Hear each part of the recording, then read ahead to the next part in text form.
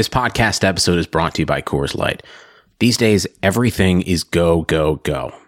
It's nonstop hustle all the time. Work, friends, family expect you to be on 24/7. Well, sometimes you just need to reach for a Coors Light because it's made to chill. Coors Light is cold lagered, cold filtered, and cold packaged. It's as crisp and refreshing as the Colorado Rockies. It is literally made to chill. Coors Light is the one I choose when I need to unwind. So when you want to hit reset, reach for the beer that's made to chill. Get Coors Light in the new look delivered straight to your door with Drizzly or Instacart. Celebrate responsibly. Coors Brewing Company, Golden, Colorado. Hey everybody, Elon here. You're about to listen to a live episode of Keeping Karlsson that we recorded on Wednesday evening, July 6th. Unfortunately, we had an issue with our recorded audio not working, which means that we have to use the audio from Blab, which isn't up to our normal standard of quality. So I apologize in advance for the quality being not exactly what you'd expect, but I still think it was a really fun episode, and you're going to enjoy it. Near the end, there's a bit of a syncing issue, so there's a little bit of Brian and I talking over each other. I think you could work through it. We'll make sure this doesn't happen again. I still think you're going to like it. Enjoy the show.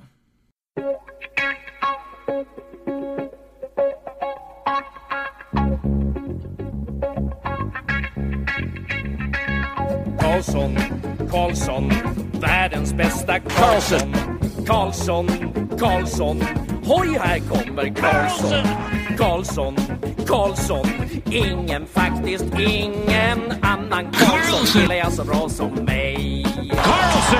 Karlsson scores! Karlsson, världens bästa Karlsson. Yes! Thank you, everybody, for tuning into the latest episode of the Keeping Karlsson Fantasy Hockey Podcast, the best fantasy hockey podcast in the world, hosted by two guys own Erik Karlsson in their keeper pools. Oh my God, a lot has happened in these past 2 weeks. I'm your host, Elon Dubrowski. With me, as always, Brian Combe. Hey, Elon, and everybody listening, of course. To think that 2 weeks ago, we were so excited about, like, the 3 scraps of news we had been served, like... I'm trying to even remember what those issues were. The Ducks signed Sami Vatanen. Wow. And Randy Carlyle was their coach. Oh, and well, Frederik Andersen in Toronto was a big deal, but Cam Ward in Carolina we made a huge deal of. None of that matters anymore after what has transpired in the time since. Yeah, it has been so crazy. Brian, you forgot about all the teams that signed the rights of different players, the negotiating rights. That was pretty cool. Keith Yandel ended up signing with Florida after all. I still actually do keep my opinion from last week that this signing the right, or once they trade for the guy, they're signing the guy. Like, has that not yet happened? Anyway. Tell it to the Sabres and Jimmy Vesey. I'm told that's how his name is pronounced. You mean Jack Eichel's best friend, Jimmy Vesey? Jack Eichel's best friend, Jimmy. All right. So since then, so much has happened. You guys all know there's the draft. There was that crazy half hour on June 29th where a million things happened. There's free agent frenzy. Before we get into all of it, or some of it, as much as we can in an hour show, let's mention that we are presented by DobberHockey.com. If you have not been convinced that they're the best fantasy hockey website out there over these past couple of weeks, then you haven't been paying attention. They have had a new article for each signing, like breaking down every single move, who it helps, who it hurts, and there's ramblings every day where Dobber just keeps giving more and more of his opinions, some of them a little bit controversial, which we'll get to soon, but always interesting, always helpful. You got to check it out. You can catch up on everything at DobberHockey.com. Yeah, most recently, a lot of people ask us for prospect news, and we're very open that that's not our forte, but DobberProspects.com has you covered there.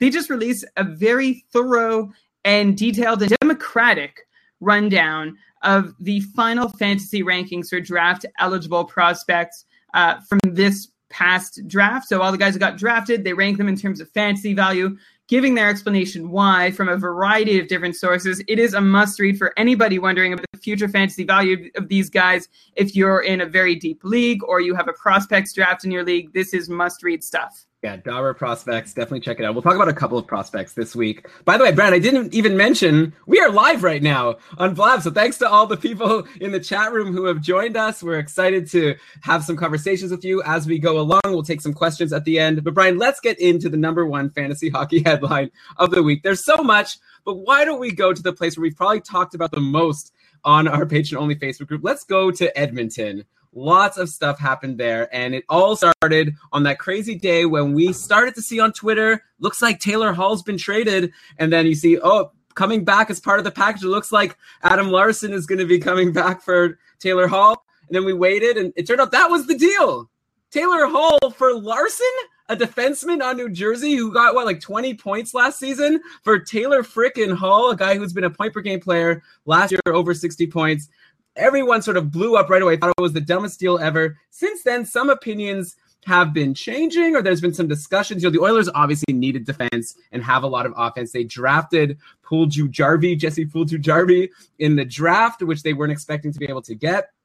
So maybe him, along with obviously Connor McDavid and Ryan Nugent-Hopkins and Jordan Eberle and all their amazing young forwards, maybe they thought they could afford to get rid of one of them and get a defenseman back. But really, is that the best they could have done? So obviously we're going to break down the fantasy impact of this. But first of all, Brian, do you have a general take on this trade? Yes, and I have not changed my opinion in the slightest since the trade went down. Big mistake by Edmonton. I think if you're going to trade for Adam Larson, you've got to give up a lesser asset to do it, like maybe someone like Leon Draisaitl to make it happen, if that's the guy you're targeting. If you are dangling Taylor Hall out there, it's either you get an elite top-pairing established defenseman or you don't make a deal. Dauber has come out and said that he thinks the Oilers are going to do good, and he thinks that Larson might be a little bit underrated, that, he was a high draft pick, I believe 4th overall a few years ago. And even though he hasn't been the most offensive defenseman, it was 18 points actually last year in 82 games. This is on a very defensive New Jersey Devils. Like, no defensemen were getting any points on the Devils last year. There's that guy who went to San Jose now who did okay, Schlemko. But yeah, you can't even name a New Jersey Devils defenseman. So maybe Larson on the Oilers could make a difference. I don't really want to start with Larson though. But yeah, I guess let's talk about Taylor Hall first, because he is a huge deal. This guy, you're nodding. You like this. He got 65 points last year. The year before that, 38 and 53 games. That kind of sucked. But the year before that, 80 points. The year before that, 50 and 45. So he's been a point-per-game player. Does this hurt, though, now that he goes on New Jersey, who, he could have been playing. Last year he was playing with Draisaitl, and they did really well. There's always the possibility he could have lined up with Connor McDavid. We'll talk about his new line mate soon. But what do you think about the fantasy prospects for Taylor Hall moving to New Jersey? I think they're okay. You say that he's moving away from Draisaitl, and maybe that's cause for concern, but the real cause for concern is Draisaitl not getting to play with Taylor Hall, because Taylor Hall, as I started the segment by saying, is an elite forward. He's a no-doubter in terms of his talent on the wing. He has 328 points in 381 career games. He was one of the top 10 players in the league over the last 3 seasons in even strength points per 60. Last year specifically, he was 6th in the entire NHL in even strength points scored. That's not even a rate stat. I'm talking counting stats. Not only does he put up points, but he does it by scoring goals and creating them. He was 3rd in the league last year in primary assists. And Elon, I want to play a little game, because when I say that somebody did really well in primary assists, your first thought is, well, who's he setting up? So I'm going to tell you the other guys who are around Taylor Hall on the list of top primary assist getters from last season, and I want to see how quickly you can name their line mates, how obvious it is that they did have someone really good to play with. Starting with the league leader last season at even strength, Evgeny Kuznetsov. Nicholas Backstrom? No, that's dumb. Burakovsky? Oh, no. Wait, Justin I should have given you a heads up. Am I wrong? Ovechkin? Yeah, he played a good chunk of the season with Ovechkin. Okay. Well, Backstrom... Well, wait, do you know... No, well, Backstrom was injured. He was able to put up... He got 13. Right. He got a third. Less than a third of his even strength points with Ovechkin. But we talked about him as being an elite setup guy who could set up. You were right. Andre Burakovsky and Justin Williams. So, okay, maybe this game isn't off to a great start, because he actually is a good example of somebody like Taylor Hall who makes something out of, average things around him, although Taylor Hall never did play with Alex Ovechkin this season. Okay, Blake Wheeler. Brian Little? Sure. Yeah, David Krejci. Oh, man. Too hard. This game is too hard. I should have given you a heads up. I'm sorry. David Krejci, he got to play with Brad Marchand for quite a bit and was able to do well. Louis Eriksson also took turns. Patrick Kane had Panarin. Sidney Crosby had help. John Tavares had Okposo. So a lot of these guys. Well, I just want to know, what's your point here? Are you saying that it's good that he was among the leaders of primary assists? Okay, what I'm saying is that Taylor Hall was able to create with lesser players than a lot of the guys who are ranking high in primary assists. He didn't get to play with as good players, but he made them that good. He played with Leon Draisaitl and Teddy Purcell for the majority of his ice time. He played only 75 minutes with Connor McDavid, and he was able to notch 24 primary assists, good for third in the league in that category. The next most of any Oiler was Benoit Pouliot with just 11 primary assists. So not only was he leading his team in it, he was the only guy who seemed to be able to do it. And of course, we know Pouliot did get to see some time with McDavid. Hall put all those assists towards leading the Oilers with 65 points last season, with very little help on the back end, very little help from his line mates. And his line mates, like I started the segment by noting, Draisaitl and Purcell, their numbers tanked when they played away from Taylor Hall. But there is a bit of a contradiction happening here, because I'm saying he's an elite forward, but I'm saying he also scored 65 points last season, which is not an elite number. And one piece that's missing from that puzzle is power play production. He doesn't have those huge power play numbers that those elite point-producing forwards tend to rely on to get their numbers up that high. He does a lot of things right, and everything looks good from what he does, but he still hasn't tacked on that power play production that would turn him from being a quietly high-end scorer into a much noisier one. I would think if now that he's on New Jersey, like on Edmonton, there were kind of like two power play lines. Like Connor McDavid had his line with like Eberle and, whoever he was playing with, Benoit Pouliot. So maybe now that he's on New Jersey, he's going to be guaranteed to get a lot more power play time. You're starting to make me think maybe things are better on New Jersey, because not only, might he get more power play time, but once you consider that he was playing with Teddy Purcell and Leon Draisaitl on New Jersey, he's going to maybe get like Adam Henrique or Kyle Palmieri, who I would say are just as good, if not better, than those other guys, at least currently. Yeah, jury's still out on Draisaitl, but if we just look at Draisaitl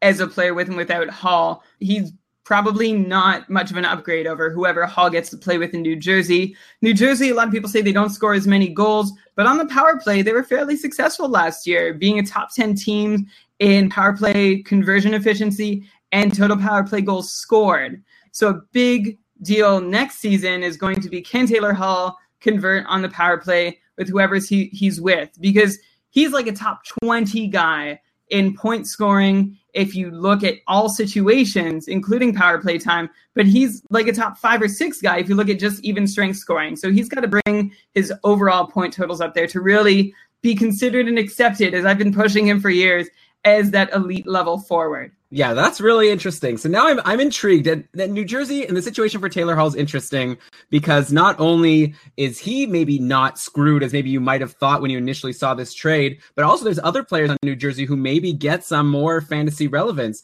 Like you take a guy like Adam Henrique, who did pretty well last year, especially before Mike Camilleri got injured, and then Kyle Palmieri. They did well. They actually formed a really good line, or I believe it was Palmieri was on the second line. But, Taylor Hall's going to play with those guys, likely, maybe. So you imagine this would be really good news. Does this boost the value of an Adam Henrique? I guess not a Camilleri, because they would go on one of the two lines. But I'd imagine Henrique's either going to for sure get Camilleri or Taylor Hall. So that's good for Henrique, I guess. Yeah, Henrique is now guaranteed a winger. Remember, Mike Camilleri was on an incredible scoring pace last season. I think he was close to like 65 or 70 point pace. Then he got injured, and Henrique didn't have much left to play with, although Lee Stempniak was still with the team at the time. It's too bad he's still not around to play on the right side on whatever line Taylor Hall might end up on. But Taylor Hall is essentially, he's looking at getting Adam Henrique or Travis Zajac as his centerman. The right side is not strong right now. I'm once again finding myself in a situation where I see Bo Bennett on the depth chart, and I want him to rise and succeed. I know I've said for like 2 years now that he's someone who deserves a chance in Pittsburgh's top 6. They essentially said, look, we didn't keep him because every time we wanted to give him a chance, he got injured, and injuries hampered his play even when he was healthy enough to get out on the ice. So I'm still holding out a little hope that Bo Bennett can be a reasonable line mate for Hall to play with. Again, it doesn't take much to upgrade guys like Purcell or Draisaitl, although last season we did talk about how Purcell has been a very good complementary player in his career. And there's not really anybody else on the Devils roster that has that like journeyman complementary resume. The closest might be Travis Zajac, who has had flashes of production, especially back during the days when he was paired with Parise.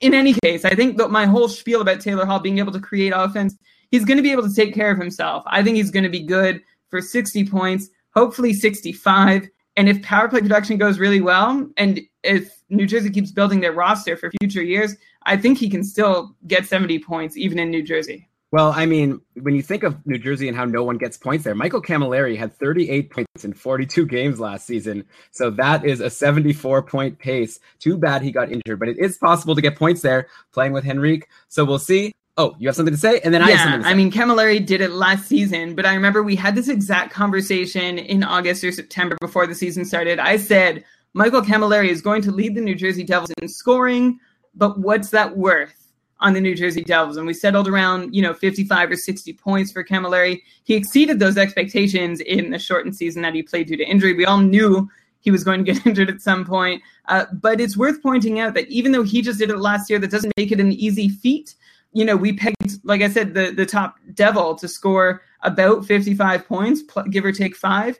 In the last 4 seasons, only Patrick Elias, Jaromir Jagr, and Mike Camilleri have managed to score at a 60-point pace over at least 40 games played. So Taylor Hall has his work cut out for him, but I also am certain that Taylor Hall is better than all 3 of those guys who were on the wrong side of the hill in their careers, while Taylor Hall is still in the midst of his prime. Yeah, so it'll be fun to watch, and definitely we'll be watching all throughout the year to see who gets to play with Taylor Hall. If it's not Henrique, like you said, it might be Travis Zajac. And also I read, I think it was in Adaber Rambling, he said, watch out for Pavel Zacha, who might make the team, and maybe he's the kind of guy who can climb up the depth chart. Maybe if Camilleri and Henrique keep their good chemistry going, they won't want to break them up. Hall goes to play on the other line, and maybe his centerman could be Zacha. Something to watch. Probably don't need to draft him, but keep him, available if he makes the team. Someone is asking. Full disclosure, I used to pump up the tires of New Jersey Devils up-and-comers Matthias Tedenby and Jacob Josephson.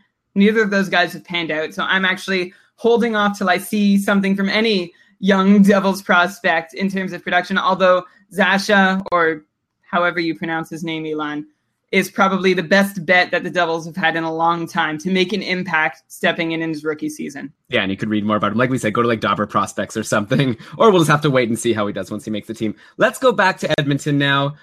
Okay, is Adam Larsson the number 1 defenseman on this team? Is he going to be the guy playing top power play minutes with the likes of Connor McDavid and company? Or is it still going to be like Andre Sekera as things stand? I guess this offseason's not over yet. They can still make another trade. But assuming things stay the way they are, where does Adam Larsson land in the depth chart? And can you just give us a quick summary? We've never talked about him on the podcast before. So who is this guy? Does he have fantasy relevance? Should we be looking to draft him in any league? Okay, one question at a time. The overview of who Adam Larsson is. Elon, you said he was drafted a few years ago. He was 4th overall back in 2011. And you might say, well, he's still a prospect. He's still coming along.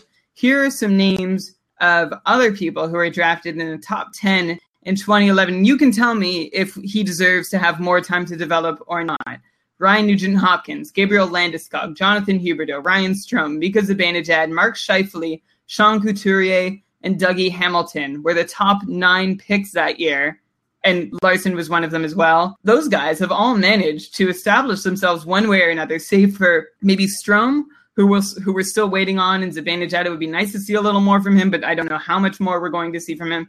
A very good top 9, I should add. But the point I'm trying to make is that Adam Larsson is turning 24 this fall. He's not a youngin who is all of a sudden going to blossom into a brand new player or change his stripes. He's very likely just who he is, and that so far in his career has come out to being 69 points in 274 career games. If you want to know what that comes out to on a per season point pace, that's a 21-point season if he plays all 82 games.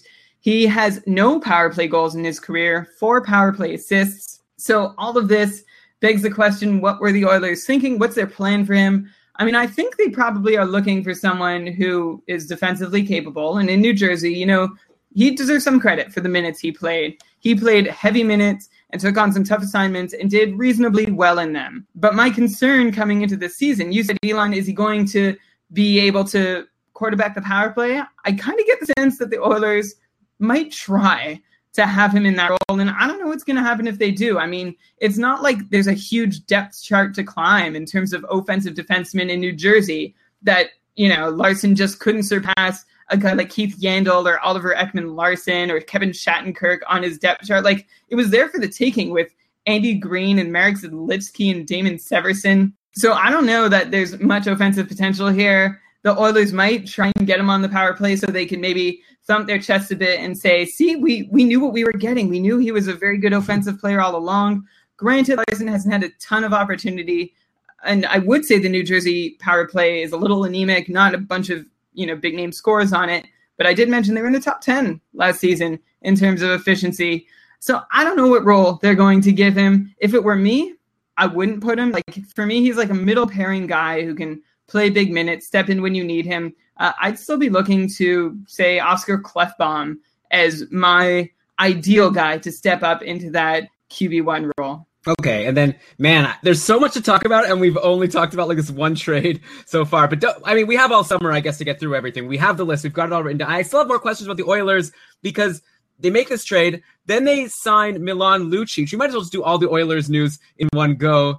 Lucic is a guy who last year on LA had a great year, 55 points in 81 games. And this is a guy who's been a solid 55 to 60 point guy for the last few seasons. Actually, the year before in Boston was sort of a down year for him, only 44 points. Before that, he had 59. Then I guess a down year before that, 60. So I don't know. He's been up and down, always around a 55, 60 point player. At least that's the way I see him. Now he says the reason why he signed in Edmonton was mainly because he wants the opportunity to play with Connor McDavid. And obviously that's a good reason to sign, considering some of the players Connor McDavid seemed to carry last year. So what would you project as Lucic's upside for this season being? If he got 55 points last year on a good line, right? He was playing with Andrei Kopitar. If he jumps up now to play with Connor McDavid, do you think he's more of can he get 60? Are you confident in 60, 65? How high can Lucic go? Feel pretty good about him. I got to say, if you're in a hits league, he's going to go quickly. He's going to go like he did back in, his 60-point season days in 2011, 12, 2012, 13, when he was in his prime. That's where his value is at right now. Let's look at it this way. Patrick Maroon scored at a rate of about 1.5 points per 60 minutes this year on the whole. But if you isolate just his time with McDavid, he was scoring over 3 points per 60 minutes, more than double the rate. And I picked Maroon because he's also sort of a heavy forward who's a big frame and throws his body around a little bit. But Lucic is better than Patrick Maroon. I'll give him that much. And the Oilers are definitely, like I was saying about Larson, I feel like they really need to put their money where their mouth is with all the moves they've made this offseason. They're going to want to give Lucic every opportunity to succeed. He has a career high of 62 points. I think this season, playing with Connor McDavid, if he gets to stay there, he's a good bet to match or beat that. Wow, so that's great. Definitely if you're in a hits league, you've got to grab Lucic. And even if not, hopefully people will be looking at him as a 55-point player and you could draft him a little bit late, but maybe not. If you're saying, it sounds like you're saying kind of a floor of 60 points, assuming he gets put in that good position, which there's no reason to think he won't. Edmonton's depth chart, once again, will be very interesting. We'll see if that line ends up being McDavid, Eberle, and Lucic. And then you have Nugent Hopkins with Paul Jujarvi if he makes the team, and then you have Yakupov and Draisaitl and Maroon, like you mentioned, and Pouliot. You have all these guys that have been in the top 6 before, so we'll have to follow and see how it all shakes out. But there's a lot of potential fantasy gold there. And let's mention one more guy on Edmonton who I would think becomes more fantasy relevant is Cam Talbot at this point, because the Oilers are making moves. A lot of people think that the Oilers should be better next year. They traded for a defensive player. That's usually good news for a goalie. I would think, though, I guess in leagues count wins, and if they traded Taylor Hall and you say it was a bad trade, maybe that means fewer wins. But just to bring it into context, Cam Talbot had a really good season last year. He had a .917 save percentage, and that was after a really bad start. It was more like a .927 or some crazy save percentage when you start only in December. So just quick thoughts, and then we'll move on to another team. But I guess we've already established that we think the winners of all of this are Lucic and Henrique, and we've got a loser in Leon Draisaitl who loses Taylor Hall. But where are we putting Cam Talbot in all of this? Does he stay the same for you, or does he go up or down? I'd say about even. I would have loved the Oilers to take a meaningful step forward in this offseason, but I think what they did is they took away some goals scored by sending away Taylor Hall, and they also took away maybe giving up a few goals against by adding Adam Larson, because he was at least a better option than, their 6th defenseman, whoever he bumps down the depth chart. But overall, I'd say it's a wash. I'm not sure the Oilers are significantly better this year than they were last year. And my concern now is that management doesn't quite know what they're doing. I had faith in McLellan and Chiarelli at least some in Chiarelli going into last week. Now I'm really confused about what's happening. There was an article that came out about why Taylor Hall was traded and how a couple years ago, someone in management started leaking to a reporter that Hall wasn't good in the room and he was causing trouble. But none of that seemed to be corroborated by anything his teammates were saying publicly and or privately off the record. So it's continues to be a terribly bizarre organization who has a very difficult time stepping forward, either stepping sideways, backwards, or twirling, as the Simpsons quote goes. Yeah. Those are the aliens. But you know what? Dauber is big on the Oilers. The way he wrote about it in one of the ramblings, he was like saying, don't think of it as Hall for Larson. Think of it as Hall for Lucic and Puljujarvi, and then you add Larson. Anyway, I know you're shaking your head. We need to move on. I think there's reason for optimism. I think that I would be comfortable drafting Cam Talbot in a league. I think he was able to get a decent save percentage last year, especially after December, even on not a great defensive team, and I think they'll be better. But okay, let's move on, if that's okay. Before we talk about our next team, I want to go to the Habs and Nashville and their trade, and also the Habs signed Radulov. We got lots to get to, but first, talk about our friends over at SeatGeek. They are our sponsor, the sponsor Keeping Karlsson. It is a premier site to go to if you want to buy tickets to sporting events and concerts and all that jazz. It's really well organized. You could get rankings by value. They show you the price of the ticket right up front, exactly what it's going to be, no hidden fees at checkout. And they're even offering a special $20 rebate off your first ticket purchase to Keeping Karlsson listeners. They're going to give you $20 off if you enter the offer code KEEPING at checkout at SeatGeek. When I'm looking for tickets, it is literally the URL I type in first. Not even kidding. Not just for a hockey game, for whatever event I might go to. SeatGeek is the place that I check first before anywhere else. Well, because they aggregate a lot of prices and tickets being sold on other sites. And generally, I've found that they have the lowest prices. SeatGeek, keep it up.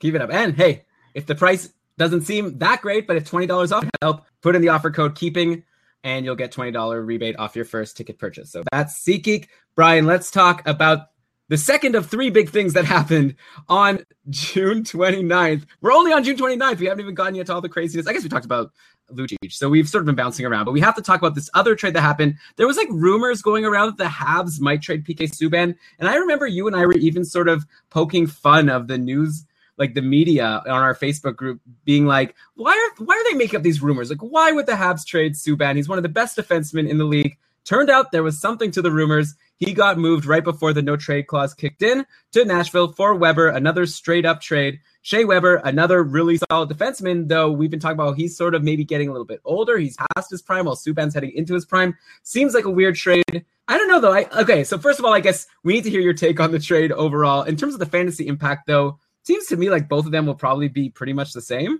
Yeah, I don't see either of their fortunes changing significantly from what would have happened to them if they had stayed put. My one concern actually lies with Andrei Markov, who benefited a lot from PK Subban playing with him. If you look at Markov's possession numbers over the last 2 years with and without Subban, he was on the plus side. He was seeing 52% of all shot attempts happening on the ice were in favor of the Habs when Markov was on the ice with Subban. When Markov was on the ice with somebody else without Subban over the last 2 years, 55% of the shot attempts on the ice were coming against the Habs. Markov's only getting older. He turns 38 this December. And I wonder if that might have an impact, not only on Markov. Absolutely. Subban leaving is going to have an impact on Markov because Shea Weber is a guy who already had some red flags of being in decline in terms of possession. I mean, that shot is as booming as ever, and his point production last year was stellar. Definitely put a lot of people in their place who said his point production was going to decline and didn't, but his possession numbers aren't terribly steady, and I don't think they're about to get any better. So that is something that's going to definitely hurt Markov, but Weber is also going to be hurt by his continued decline. I think he's going to feel it a little bit more because he's not playing with Roman Josi anymore to help mop up whatever messes he's making. Again, not to say that Shea Weber made as many messes as a lot of people suggested he might going into last season, but he still made a few, and he's scheduled to make more as he goes further and further past his prime. So my analysis of the trade, good for Subban, same for Josi, about the same for Weber, except if Markov can't handle the puck or they don't pair him with somebody else who drives possession as much as Josi was able to, that might give Shea Weber fewer opportunities to score on the whole. But on the power play, that's his bread and butter, and I expect it to continue being that way. Yeah, and keep in mind that Weber had a very strong offensive season. He had 51 points, which is fantastic for a defenseman. That was in 78 games. PK Subban also had 51 points in 68 games, so in fewer games. And Subban, had a bit of a down year. He's had 60 points a couple of seasons ago, 53 the year before that. So this is a guy who still has a lot of upside. I wouldn't be, like you say, it seems like Nashville's happy to have two defensemen who can produce, so I'm not worried about Josi, not worried about Subban. Like you say, Weber, he's definitely going to be given the opportunity to play on the top power play, to play big minutes. So it's definitely not going to be like Shea Weber's in trouble. And, he does have Markov, like you say. But aside from that, the Montreal depth chart on defense doesn't look like too exciting. You look at it and you see names like Nathan Beaulieu and Alexei Emelin and Jeff Petrie and Mark Barberio. So definitely not fantasy relevant guys. We'll see if any of them can step up. But Weber will have the opportunity. I don't know. I would say project him for a solid 50 points again, 45 to 50 points. But I would definitely, if I was ranking the three, give me Subban for 60, Josi for 55, and then Weber for 50. Yeah, I think that's fair. And I might even bump up the Nashville guys a little bit. I've got a good feeling about Nashville this season. I really like what they've done in the offseason. They locked down Forsberg. They acquired Subban. They seem to know what they're doing. That was a super savvy trade on David Poile's part to be able to take advantage of that. And also remember how he got Forsberg for Martin Erat from Washington a little while ago. So he's shown himself to be a GM who appears to know what he's doing and make good moves. He's built a pretty solid core in Nashville. I like what's ahead of them. And for that reason, I might give a little bonus for Subban and Josi. Yeah, it's exciting. So he's the GM in the league that people should start being wary about trading with because he always rips people off. That Forsberg for Martin Erat. You can't get much better than that. That makes Subban for Weber seem like nothing at all. That's just a regular trade compared to Forsberg for Erat. I guess so. Okay, anyways. I don't know. I don't know how much I agree with you on that. Okay.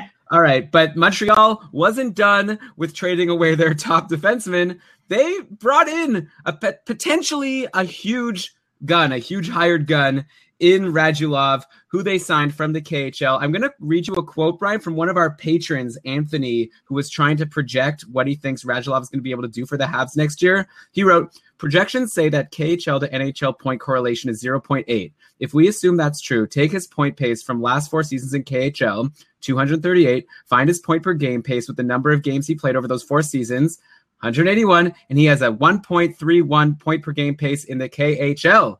So with the KHL NHL correction factor of 0.8, that's a 1.05 point per game pace in the NHL, which would equate to 86 points.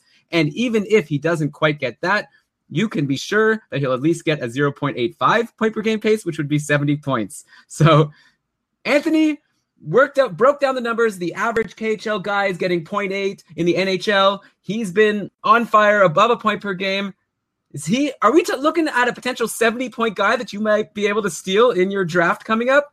Or is there maybe more to this? I think there's a little more to it. And I know this happens a lot. In fact, a couple of years ago when we did our very first How Can Advanced Stats Help Me Win My Pool, I think around that time we talked about the concept of NHL equivalencies, which is what Anthony is referencing. And people have gone and made an analogous point production between the NHL and other leagues, pro and minor leagues around the world to say, well, a point in this league is worth this much of a point in the NHL. But the thing is it's not meant to be used as a predictive tool. It's not meant to say, well, if they scored 50 points in the KHL, they can score 45 in the NHL.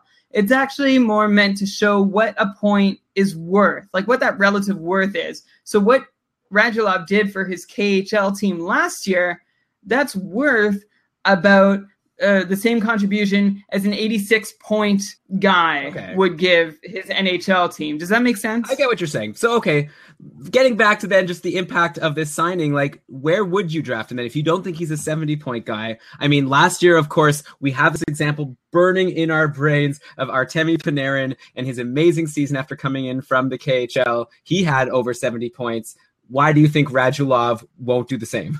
I didn't say he won't do the same. I was just talking about the equivalency. Okay, well, what do you think? But okay, I actually am now going to say I don't know that he's going to be that good because he's not playing with Patrick Kane. Who's he playing with? Probably Galchenyuk. And Max Pacioretty? And help me out. And Max Pacioretty. Oh, no. Right. Well, that's horrible. But let's say they're on the first line. Okay, it's a very good line. Neither one of those guys is Patrick Kane. I'm also very concerned about the coach in Montreal, Michel Therrien, who bumped out a generational talent at defense, maybe because of a personal beef or he didn't like the way, he walked past him one day or the cologne he was wearing. I don't know.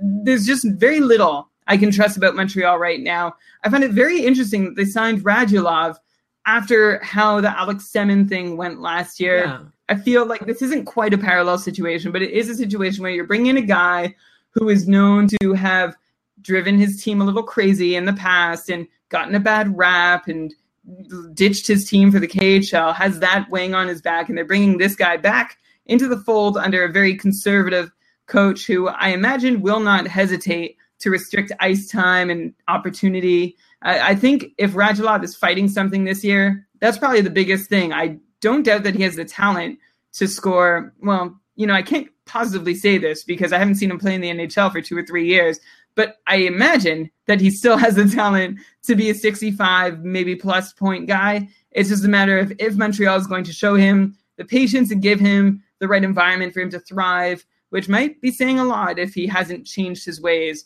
all that much since we last saw him in the NHL. I think he's safe for 60, and that's about where I draft him, except I think he differentiates himself a fair bit from other 60-point scorers in that he does have upside for 65 or 70 if everything clicks really well. We know Pacioretty can score goals. We saw Galchenyuk just set fire to his numbers towards the latter half of last season. So if everything clicks into place, it could be a really great season for Radulov, which is why I see him where he is as a guy that I might draft around, say, Mark Stone or Jaden Schwartz. I'm just using guys that we've left in the Cupful rankings lately, or Milan Lucic. But he does have that extra bonus that those other guys don't have, where he could end up between 65 and 70, or it's a little more likely that he'll end up between that range than those other 60-point guys will. Yeah, okay. So it sounds like you're kind of saying he's like a bit of a high-risk, high-reward point guy. I'd like to point out, Matthew's bringing up the good point. In the media, they've been saying, don't worry about all those antics from before. He has a kid now. He's more mature. Who knows? We'll see what happens on the ice, obviously. But I feel like he's the kind of guy, like, it's hard to get a guy that has that much upside, especially if you're getting into the 4th or 5th round of your draft, someone who could maybe get you 70 points if these equivalencies mean anything, which you say they probably shouldn't, which I know you've already said it. It's okay.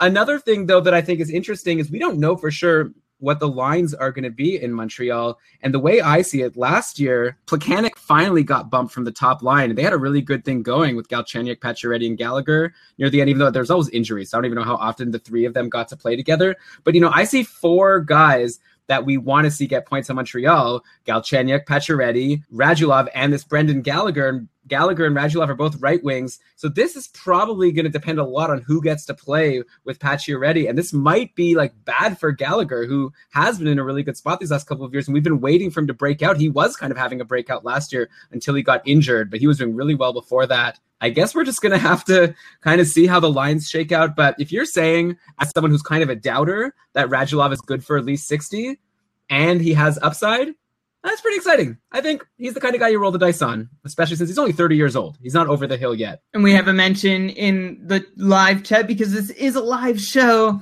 Vanek was another guy brought into Montreal who struggled a little bit while he was there. And the possibility is still there, but I think the upside is very exciting. If you want to swing for the fences, Radulov is a good guy to go with. If you want to stay conservative and you're afraid of that, I'm not saying it's impossible that he only ends up with 50 points. In fact, I think there's a decent likelihood. He just needs, again, the right situation to thrive, and I'm still concerned that he won't get that in Montreal, but they've committed to him only for a year, but still they committed to him, and I'm hoping that they will give him the same opportunities that, say, Edmonton is giving to Milan Lucic. Okay. All right. So let's move on now to another team. There's so much to talk about. You mentioned Vanek, the newly signed Detroit Red Wing, Tomas Vanek. I don't know if we wanted to go to him. He's not the most fantasy relevant, but since you brought him up, let's just quickly say he's someone who obviously really struggled last year on Minnesota. He's more the Semin. If we're going to talk about someone who is like Alexander Semin, I would say it's Vanek, someone who was getting benched pretty consistently, and now he's getting like another lease on life. Do you think Vanek still has it in him to be like a 30-40 goal guy, or do you think he's now at this point just going to be kind of a depth player on the Red Wings and you wouldn't want to draft him? And I guess since I brought it up, let me also just say the Red Wings also signed Nielsen. I don't know if you want to bring that up also. We could just get all the Red Wings thoughts. It would be a tall order. I think Detroit has a decent top six without him, or at least they'd consider it. Justin Abdelkader could conceivably take Vanek's spot in the top six based on how Detroit seems to value him. 30-40 goals, forget about it. I don't think you want to draft him hoping for that. If you draft Thomas Vanek, you're hoping that he can be a Detroit reclamation project. The difference between Vanek and Semin, off the top of my head, is that Semin didn't work out in Carolina, and then he didn't work out in Montreal. But Vanek has worked out to some extent, well, with Buffalo, and then with the Islanders, and then with the Habs for a little bit.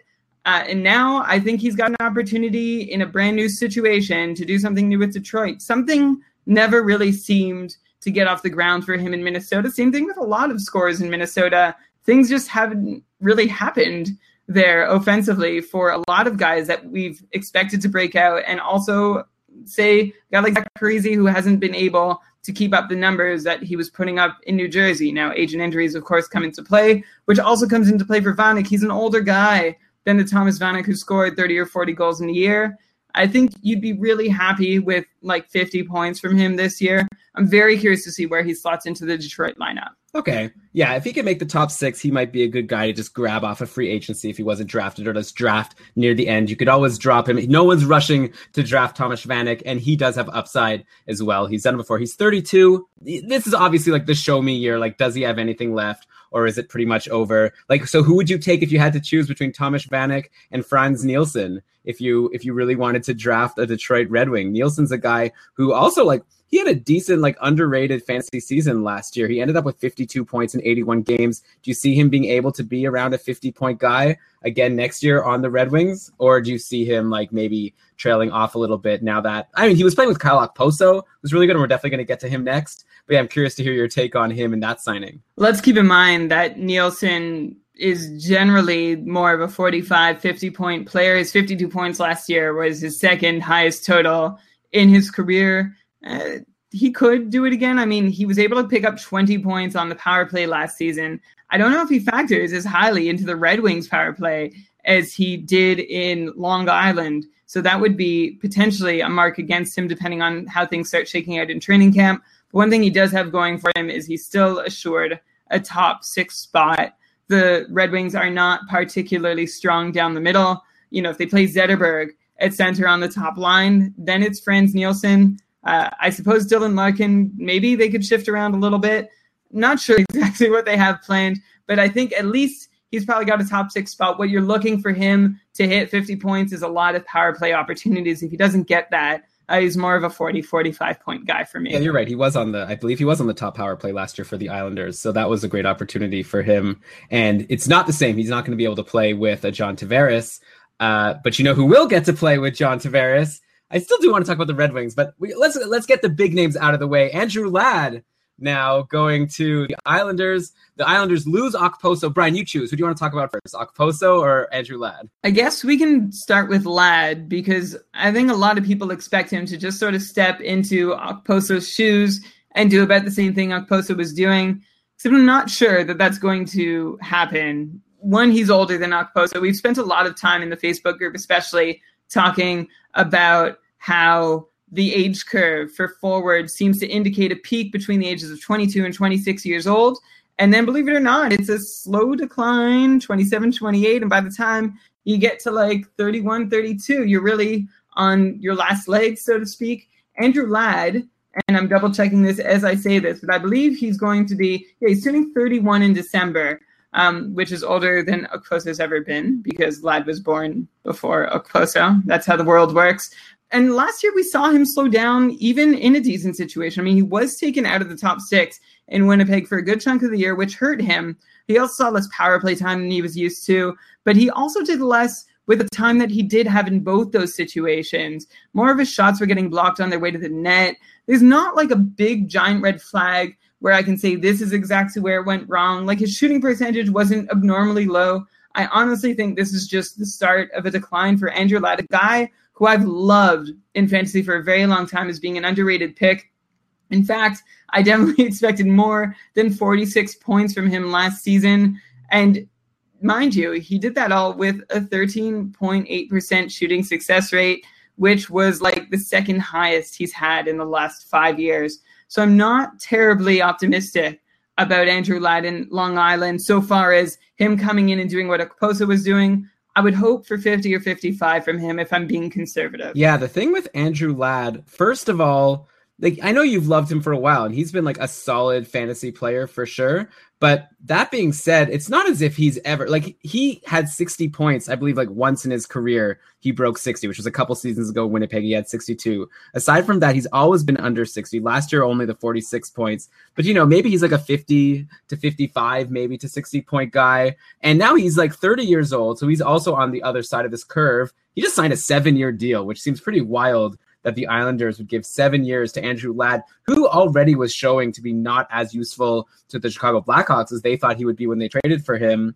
So we'll see. And, you know, also being John Tavares' line mate, if you're not Kyle Okposo, it hasn't been the guarantee for points that we kind of always assumed it would be, like whenever Anders Lee got there or Ryan Strome or whoever else got a turn to play with John Tavares. It's not as if these guys completely broke out. One guy who actually did play really well with John Tavares a couple of years ago on the Islanders was P.A. Parento, who interestingly enough has now been brought back to the Islanders. I could see him like teaming back up with John Tavares, and he might actually be the guy who can have a surprising breakout. And, you know, he had 41 points last year with the Leafs, which isn't too shabby. He had 67 points playing with John Tavares and the Islanders back in 2011. Like, obviously people are going to be drafting Andrew Ladd ahead of P.A. Parento, but I wonder if you just wait on Ladd. I consider maybe a bit too much of a red flag. I'm a little bit concerned. I don't know if he's going to be able to stay on that top line, but I might late in the draft grab P.A. Parento. I think I'd want Parento over Vanek if we're talking about someone else that we talked about recently. He wouldn't be a bad sleeper if only for the reason that there's not a whole lot going on that right side in Long Island like there really has ever been beyond Okposo. And now that Okposo's gone, it's wide open. It could be Parento, Josh Bailey, someone who's gone up and down a bunch in the last few years. Ryan Strome, I don't know if Capuano gives him another shot to stick with John Tavares and get those big minutes.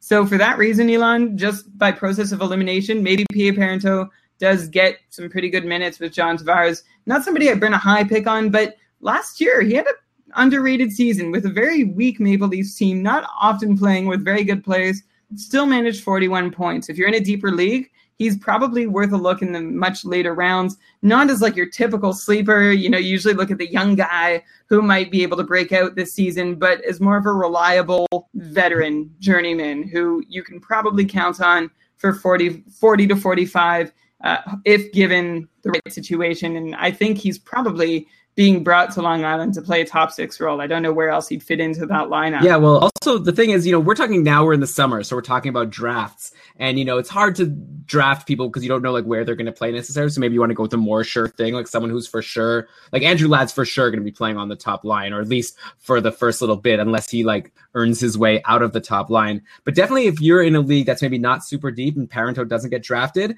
he's the kind of guy who, if I see the, you know, on Roto World that like in the morning skate, he's been playing with Tavares and he might be jumping to the top line, he's the kind of guy I would just jump on, take the preemptive flyer on and see how he does on the top line. Like if you don't have him, watch to see if he gets on the top line. But okay. I can segue right into this. Speaking of the guy who, you know, he can't replace and Ladd can't replace, Kyle Okposo is setting off on his own. Everybody knows him as somebody who's played with Tavares like his whole career and wondered, is he really good or is he just in the right place at the right time?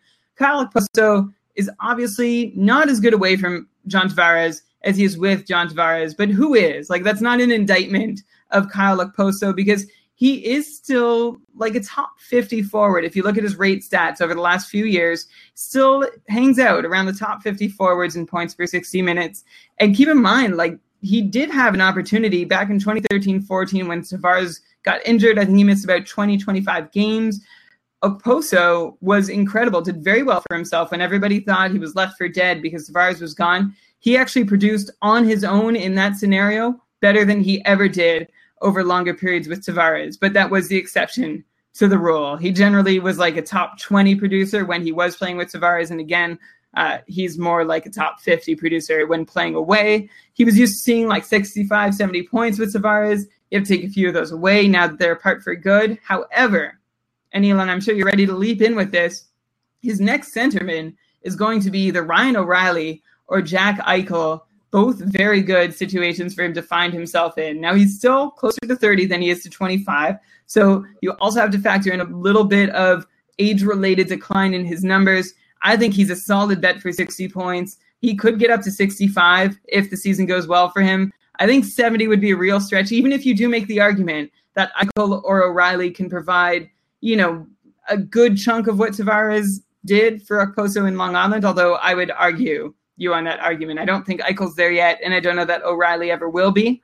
But again, safe bet for 60, hopefully 65. Well, so it kind of just reminds me of the conversation we had about Radulov, where we were comparing him to Panarin, and then you were saying, well, Panarin was playing with Patrick Kane, and Radulov's only going to be playing with Pacioretty and Galchenyuk. And it's like, those are really good line mates, but they're not Patrick Kane. And Eichel or O'Reilly as the centerman, and then don't forget also like maybe Evander Kane or Matt Molson, his former friend on the New York Islanders. So who knows how that will shake out. Oh, man. Or Sam Reinhart. I think Sam Reinhart is the more possible, although, he might be on the right side, so it could not turn out that way. No. I wouldn't be overly excited about playing with Matt Molson, unless you just brought it in there so we could continue drawing our social web of the NHL. Well, I definitely did bring it up for that reason, but I did see an article about how they're excited to play together again. We'll see if they actually get the opportunity. But okay, so I agree with you. Like, I could see a 60-point sort of floor for Okposo. Seems like he's in a good situation. He had, more than that last year, not playing with Tavares, like you said. So if you had to pick, because you kind of said the same thing about Radulov, that's why I brought him up. Who would you draft higher, Radulov or Okposo? Kyle Okposo. I don't have to think about it too hard. Even I know the upside's there for Radulov. I just can't get too excited about a guy who hasn't been in the league for a couple of years and is coming into a potentially tenuous situation. Okposo, I feel, is a bit more of a steadier choice. Perhaps Radulov, I don't know if he even has more upside. I'm going with Okposo. Who would you go with? I guess I'd go with Okposo also. I'd go with the safer choice. But I'm excited about Radulov. But Okposo seems like the kind of guy that he's going to get drafted around where he should be. I'll be excited to see when all of the pre-rankings come for ESPN and Yahoo and Fantrax. Ooh, we should say something about Fantrax before we end the show. Remind us in the chat room to tell you something about Fantrax.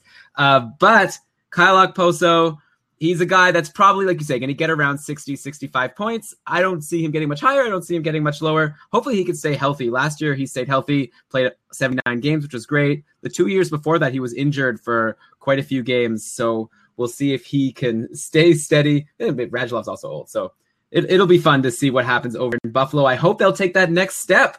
They, like Edmonton, I guess, they have some really strong, promising forwards, but we don't really know about the defense. Also, I would be more concerned with their goalie, Robin Lehner is their starter. And even if he stays healthy, we still don't even know if he can handle the job of being a starting number one goalie. They've lost now. Let's see if I can remember this. So they've lost Chad Johnson, who went to Calgary, who I do want to talk about next. They've lost Chad Johnson. They brought in Nilsson Schmilson from the Oilers. All the backups have changed teams, which makes things very confusing. We're going to have to just keep track of all the new backup situations. I guess that happens every year. But yeah, Buffalo's goalie situation is concerning, but doesn't really hurt Okposo, even if the Oilers let in a lot of goals, unless you're in a plus-minus league. And I think I said Oilers, but I mean Sabres. Yes. I agree. All I have to say is Lehner is still a question mark, a huge question mark, and that's going to be a big part in determining what happens ultimately to the Buffalo Sabres this season. They do have Anders Nilsson. Linus Ullmark, I think, is still bumping around the organization. He tweeted that he wouldn't be at a certain development camp because he's in Sweden still or something. I think he's still in the organization. So he or Anders Nilsson will tend net in the AHL, I suppose. But there really isn't a great fallback option from Robin Lehner if things don't work out for the Sabres. Yeah, so we'll see. Who cares? I don't know. I'm excited to see how the Sabres do. And I still like Rasmus Ristolainen. He's, I think, a good sleeper pick for next year because he's just got a new guy that he can pass the puck to on the power play in Kyle Okposo. So don't forget about Rasmus Ristolainen. I like him. I don't know. Okay, Brian, one trade actually that I wanted to talk about. We've been doing a lot of signings, but I don't want to end the show without talking about Brian Elliott being sent to the Calgary Flames for a draft pick. To me, this is like a very interesting one because first of all, this is great news for Jake Allen over on St. Louis because he's been in that tandem for so long. And now finally, Jake Allen will have the opportunity to, get that for sure number one spot. I think they signed Carter Hutton as the backup. I don't think he's too much of a threat to challenge. I wouldn't think so. I know you told me that you thought Hutton might be a good underrated signing, but let's just talk quickly about Jake Allen. Like, how valuable does he become in fantasy? We talked about John Gibson on Anaheim after Anderson got traded. Similar situation now where finally the tandem has been broken up. Who would you want more between like Allen and Gibson, maybe as a good comparison? And like, how high do you rank Jake Allen now that he's the for sure number one goalie on St. Louis? I think my best answer is higher than before. It's a good thing to be the goalie on the St. Louis Blues, especially as long as Ken Hitchcock is coaching. It's generally a very defensive system. It's almost reminded of Nashville in the sense that, you've seen goalies play very well in limited time in Nashville and then go somewhere else in the league and not do as well. But Jake Allen, just over his career, has not turned heads the way a lot of us hoped he would. He's got a .915 career save percentage, which is not anything to really hang your hat on. Now, last year was his best season yet. He had a .920 save percentage, but the team in front of him was incredible and did good things for Brian Elliott as well. The team in front of him is largely the same from last year. Yeah, they lose David Backes and Troy Brouwer for whatever that's worth. But he's obviously in a good position to succeed, pick up a bunch of wins. I think, man, it's hard because I want to say John Gibson because he is in a better, like his defense is so solid. And I think the Ducks are at least as good of a team as the Blues, maybe a little more stable. But now Randy Carlyle's behind the bench. So to be honest, I would rather, I don't know. It would honestly be like gut check time at the draft. Who am I going to go with? I might go with Gibson just because I did think Carter Hutton was a good add. I don't think he's someone that they're going to use to play in a tandem with Jake Allen the way Elliott did. But I do think that he's someone who could step in, steal a few starts away if Allen does struggle, which we've seen happen in the past. I've been burned by Allen a couple times in my fantasy career already, which is why I'd probably go with the seemingly more reliable Gibson. Yeah, I like that. Allen has had times where he struggled when given the ball in St. Louis. So he's not like Gibson has been like really good. Like it's been pretty rare for him to really blow it. Like it was just Anderson was really good. And so he deserved to get the starts that he got. I think I'd also go with Gibson and also St. Louis. I don't know. I mean, they've lost a couple of guys to free agency who you're probably going to say are not such a big deal. But, Backes is gone. Brouwer's gone. Like, you look at their depth chart, they're not, like, as deep offensively as maybe we thought they were before. Of course, they have, like, Robbie Fabry, who we expect to step up. They signed David Perron. I don't know. They just don't seem to be as exciting as a team as, like, Anaheim, who I just feel like has a really strong defense, like you say, like, offensive defensemen and, like, exciting fantasy-relevant forwards. Silfverberg might step up. Like, you have these, like, second-line guys that might be able to really come into their own this season. So I would go with Gibson, but obviously this is good news. If you're an Allen owner in a keeper league, then you're very happy with this move. We should talk about the other side of the coins. Now we have Brian Elliott, journeyman Brian Elliott at this point. He's 31 years old. He's been on Ottawa. They went to Colorado, St. Louis. Great year last year with St. Louis, a .930 save percentage. When he came back from injury, he was just on fire, stole the job from Jake Allen, who was doing just fine. Now he goes to Calgary, who's not as good of a team. Like we always think of Calgary as a team that you're scared to start the goalie on, but maybe that's just because they haven't had good goalies. Like I know you were a big fan of Hiller for a long time, saying the Flames should play Hiller, but he just continued to suck and suck. And I'm sure at this point you'll say that he's not as good as we hope Brian Elliott can be. Like he definitely has been a while since Hiller's been putting up Elliott-like numbers, but maybe it's the team. I don't know. What do you think? What do you think about Brian Elliott? Where does he rank? Last episode, we talked about Anderson in Toronto, another like pretty good goalie that's now going on a team that's not known for being a team you want to have a goalie on in fantasy. So like, what is your take on Elliott maybe in comparison with a guy like Frederik Andersen?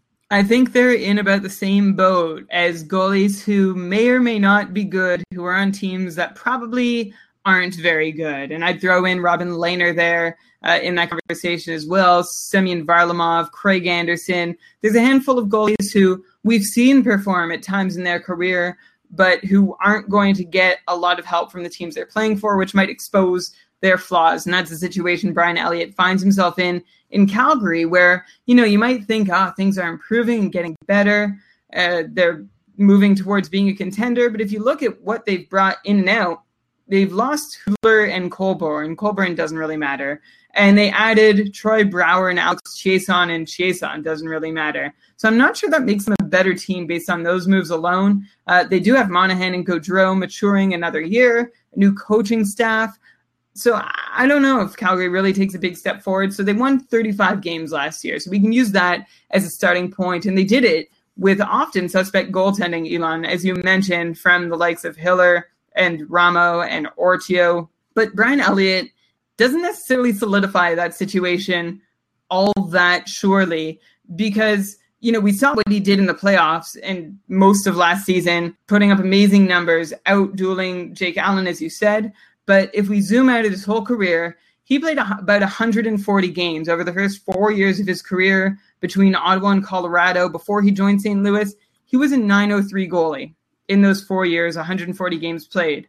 Over the next 5 years, during which he played 180 games, he had a .925 save percentage, 20 points better in just 40 games more. So comparable sample sizes, but wildly different results. So one reason for that could be, and I've already alluded to it, that Ken Hitchcock had a really goalie-friendly system and had it set up where most goalies could step into St. Louis and succeed. That might make me worried about what the system that Elliott's stepping into will be. We know Calgary has a decent back end, but their new head coach, Glenn Gulutzan, and they just added Dave Cameron and somebody else. Neither of those guys have a great reputation from their prior coaching stints. You could also look at the theory that goalies don't improve, which is very popular among some goalie analysts in the statistics community, in the online goalie Twitter analytics. I'm just trying to throw in some buzzwords there, even though we don't use them, because we are the buzzword, Elon, here at Keeping Karlsson. Anyway, goalies don't improve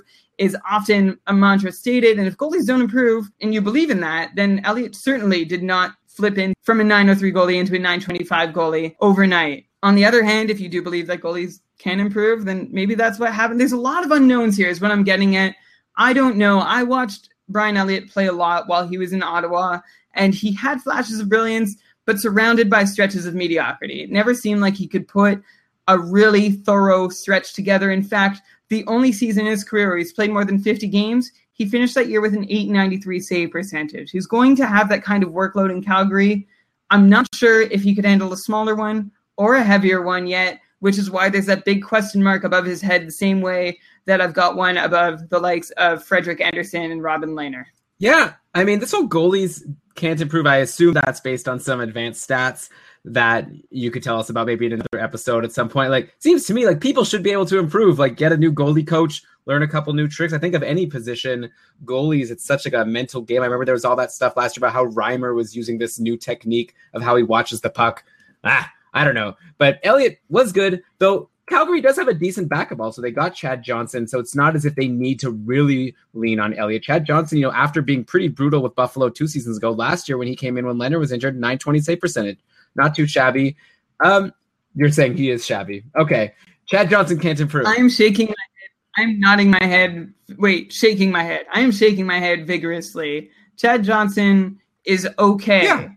He's a backup goalie. He's a number 2 goalie. He's not somebody that you want to come in and take over the reins for your team for an extended amount of time. Although, granted, Elon, he did have that .920 last year. The year before, he was an .889, but the year before that, he was a .925 in 27 appearances. So I suppose maybe he could do it, but honestly, I think if he plays that well, it's more of a fluke. And it is a show of true talent. I feel like he's about an average NHL backup goalie, and I don't know that he's a great safety net for the Flames to have. I know that's not a key point to what you're making, but I just can't let anything slide. That's fair. All right, so I feel like I still don't have a good answer. Maybe there just isn't one right now of where do we rank? We're going to do a Schmore Goalies Borg episode, of course, in a couple of months as the season approaches. We'll have time to really look into where we want to draft a guy like Brian Elliott. I think it's an intriguing situation. I know you say you're not too excited about what Calgary's done, but, they do have some exciting pieces on their team, like a strong depth chart on defense with Giordano and Brody and Dougie Hamilton.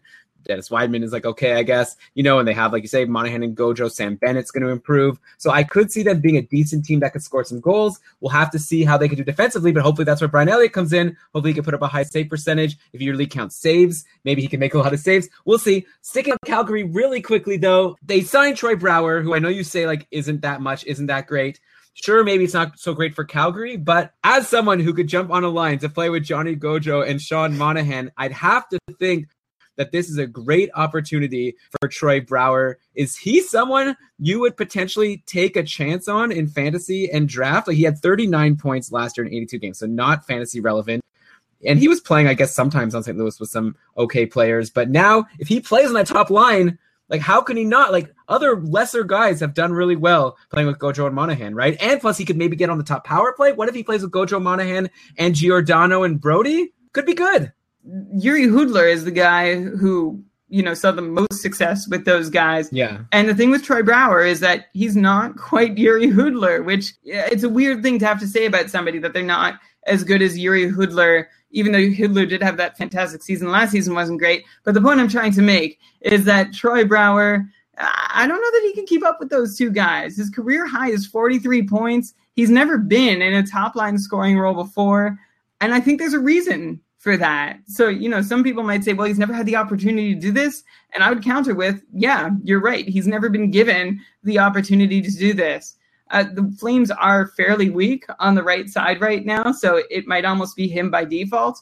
But the way that I saw Gojo, Monahan, and Hudler moving the puck between each other with so much speed, and I just don't know that Brouwer is somebody who can step in and participate in that as well as we've seen others do. So he might be a guy that I might look at maybe around PA Parento levels.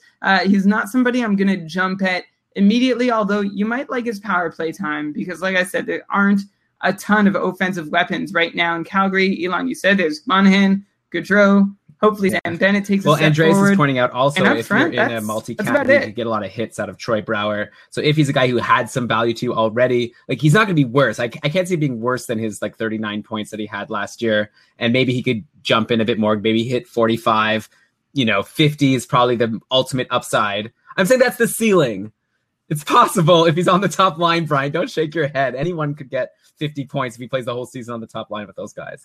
The more panicked Elon is sounding throughout this episode for people just listening to the audio, the more vigorously I am shaking my head. There's been a lot of cues from my head nodding and shaking and hand going up. You can probably detect You're stressing me out, Brian. Elon's voice. Come join us. I guess it's already almost time to end the show. One more free agent signing requested by the chat. So let us know in the chat which signing you want us to talk about. We'll definitely talk about all the rest of them. As I'm going to tell you the schedule coming up while you guys come up with who you want us to talk about. Coming up, okay, if you're a patron of Keeping Karlsson, we've got a patron cast coming this Sunday, a brunch patron cast, 11 a.m. If you want to join us live, you could pay any amount of money to become a patron of Keeping Karlsson. Go to keepingkarlsson.com/patron during the summer. Join us for our patron cast where we'll just cover every question you have. We already have a bunch of questions in the Facebook group, which I'm sorry we didn't get to here, but we're going to get to everything on the patron cast. We won't end it till all the questions are answered. Then we also will have another episode in a couple of weeks. I guess we'll announce that soon, probably on a Sunday.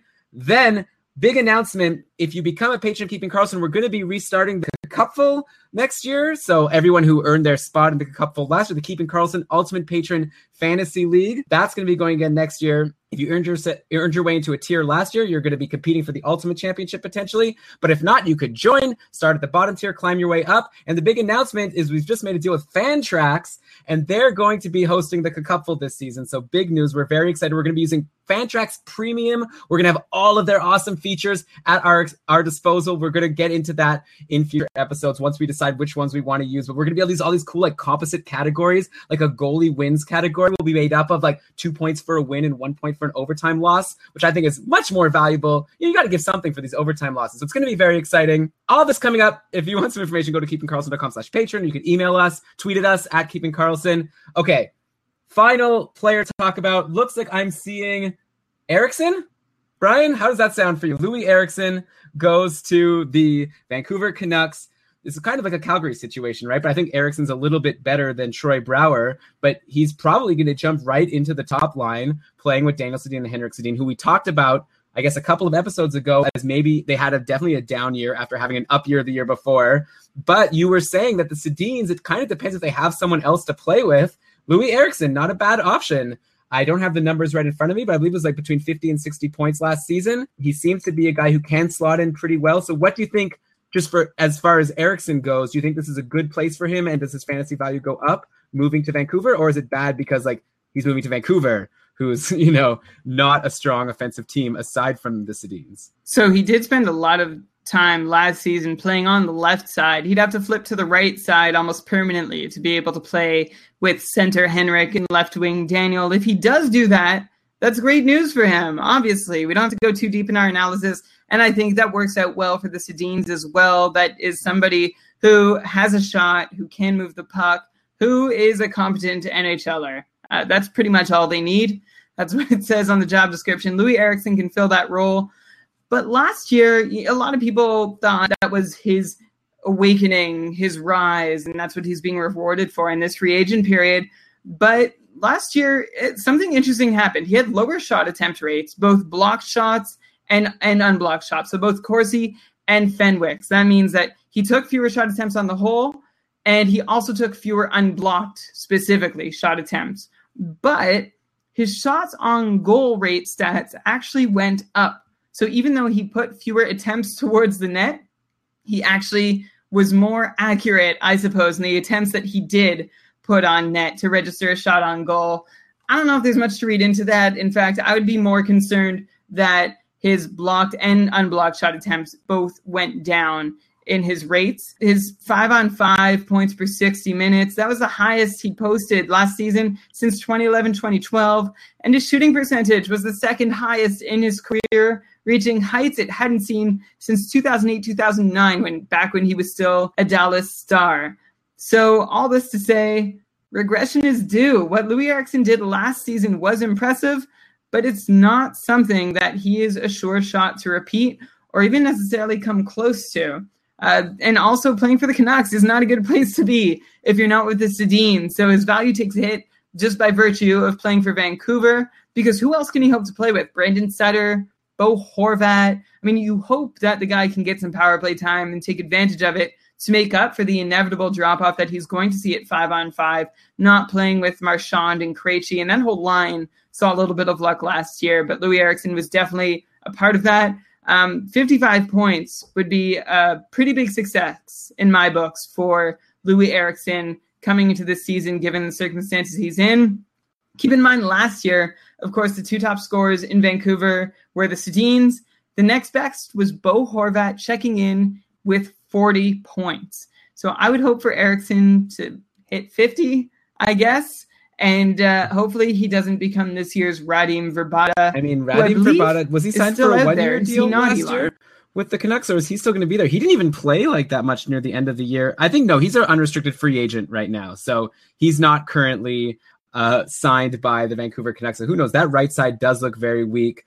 And you would think they'd give Loui Eriksson a chance to play with the Sedins. Like Andreas is mentioning here in the chat, add to our friend connection that Loui Eriksson has played with the Sedins in international hockey. So they're probably friends. So I'm sure they'll play together. But you're right. Like that 63 points last season, I said between 50 and 60. So he actually had a really amazing year, 30 goals, 33 assists, but you say it was a high shooting percentage. He actually wasn't taking as many shots. Now he's going to, go down in terms of playing on a weaker team. Hope the Sedins are also, not the sure thing to help you get points they used to be. And like you say, like just ask Radim Vrbata. Okay, so that's useful to know. You don't think that Eriksson is going to repeat his 62 points. Let other people jump on him because of him playing with the Sedins. Maybe you could project him more for like 55 if he falls to that range. And that would be the high side for me. I wouldn't want to go any higher than 55 for him next season, hoping he proves me wrong. But before last season, like he got 63 points, but before that, he was not setting the world on fire. In fact, I think he let a lot of pulleys down when he moved from Dallas as like a previous 70-point guy, but he got those seasons in his prime, and then he moved to Boston as he exited his prime and started putting up significantly lower numbers. And Elon, before I forget, you also missed a friend connection earlier in the show Adam Henrique and Taylor Hall. So they're for sure. They're Okay. buddies. They play Sign me college up for hockey Adam Henrique. together. We haven't ranked him yet in the Keeping Karlsson patron rankings that we've been doing every day. I'm voting for him tomorrow. I could see him getting 65 points playing with Taylor Hall, his good friend. Wait a second. They didn't play college hockey together, but they played for the Windsor Spitfires together. They played somewhere together. Must have been with the Spitfire. Okay, 60 points. No, but they did. This has been a fun episode. Thanks everyone in the chat for joining us. I threw out that whole blurb about the patron thing, so I won't do that again. But check it out, keepingkarlsson.com/patron. Patroncast this Sunday, brunch Patroncast. Hope you could join us. Then we've got our Twitter account at Keeping Karlsson. Tweet us, let us know what you thought about the show. You could also ask us, if you have questions about your team, just because it's the summer, we're happy to answer. If anything, we'll get to you faster because we don't have as many questions coming in. So if you want to ask us about a keeper decision between two guys or something, we'd be happy to help. Then if you wanted to help us out, you could give us a 5-star review on iTunes. Always very much appreciated. Dobber Hockey, they're amazing. Brian, let's cue that outro music in post-production. I want you to read us the credits. All right, this episode of the Keeping Karlsson Fantasy Hockey Podcast was presented by Dobber Hockey and supported by our patrons. It was researched with help from Hockey Analysis, Hockey Reference, Hockey Database, Corsica Hockey, Owned the Puck, Hero Charts, Roto World, Yahoo Sports, and ESPN Fantasy Hockey. And I also need to add this week, well, Dobber Hockey, of course, and the Cult of Hockey blog, Jonathan Willis's article specifically, and NHL Numbers. Cam Lewis had a good article back in February about why the Habs would be foolish to trade PK Subban. I guess they didn't read it. Thanks, everyone, and great job, Brian. I'll chat with you during brunch on Sunday. Bye, everyone.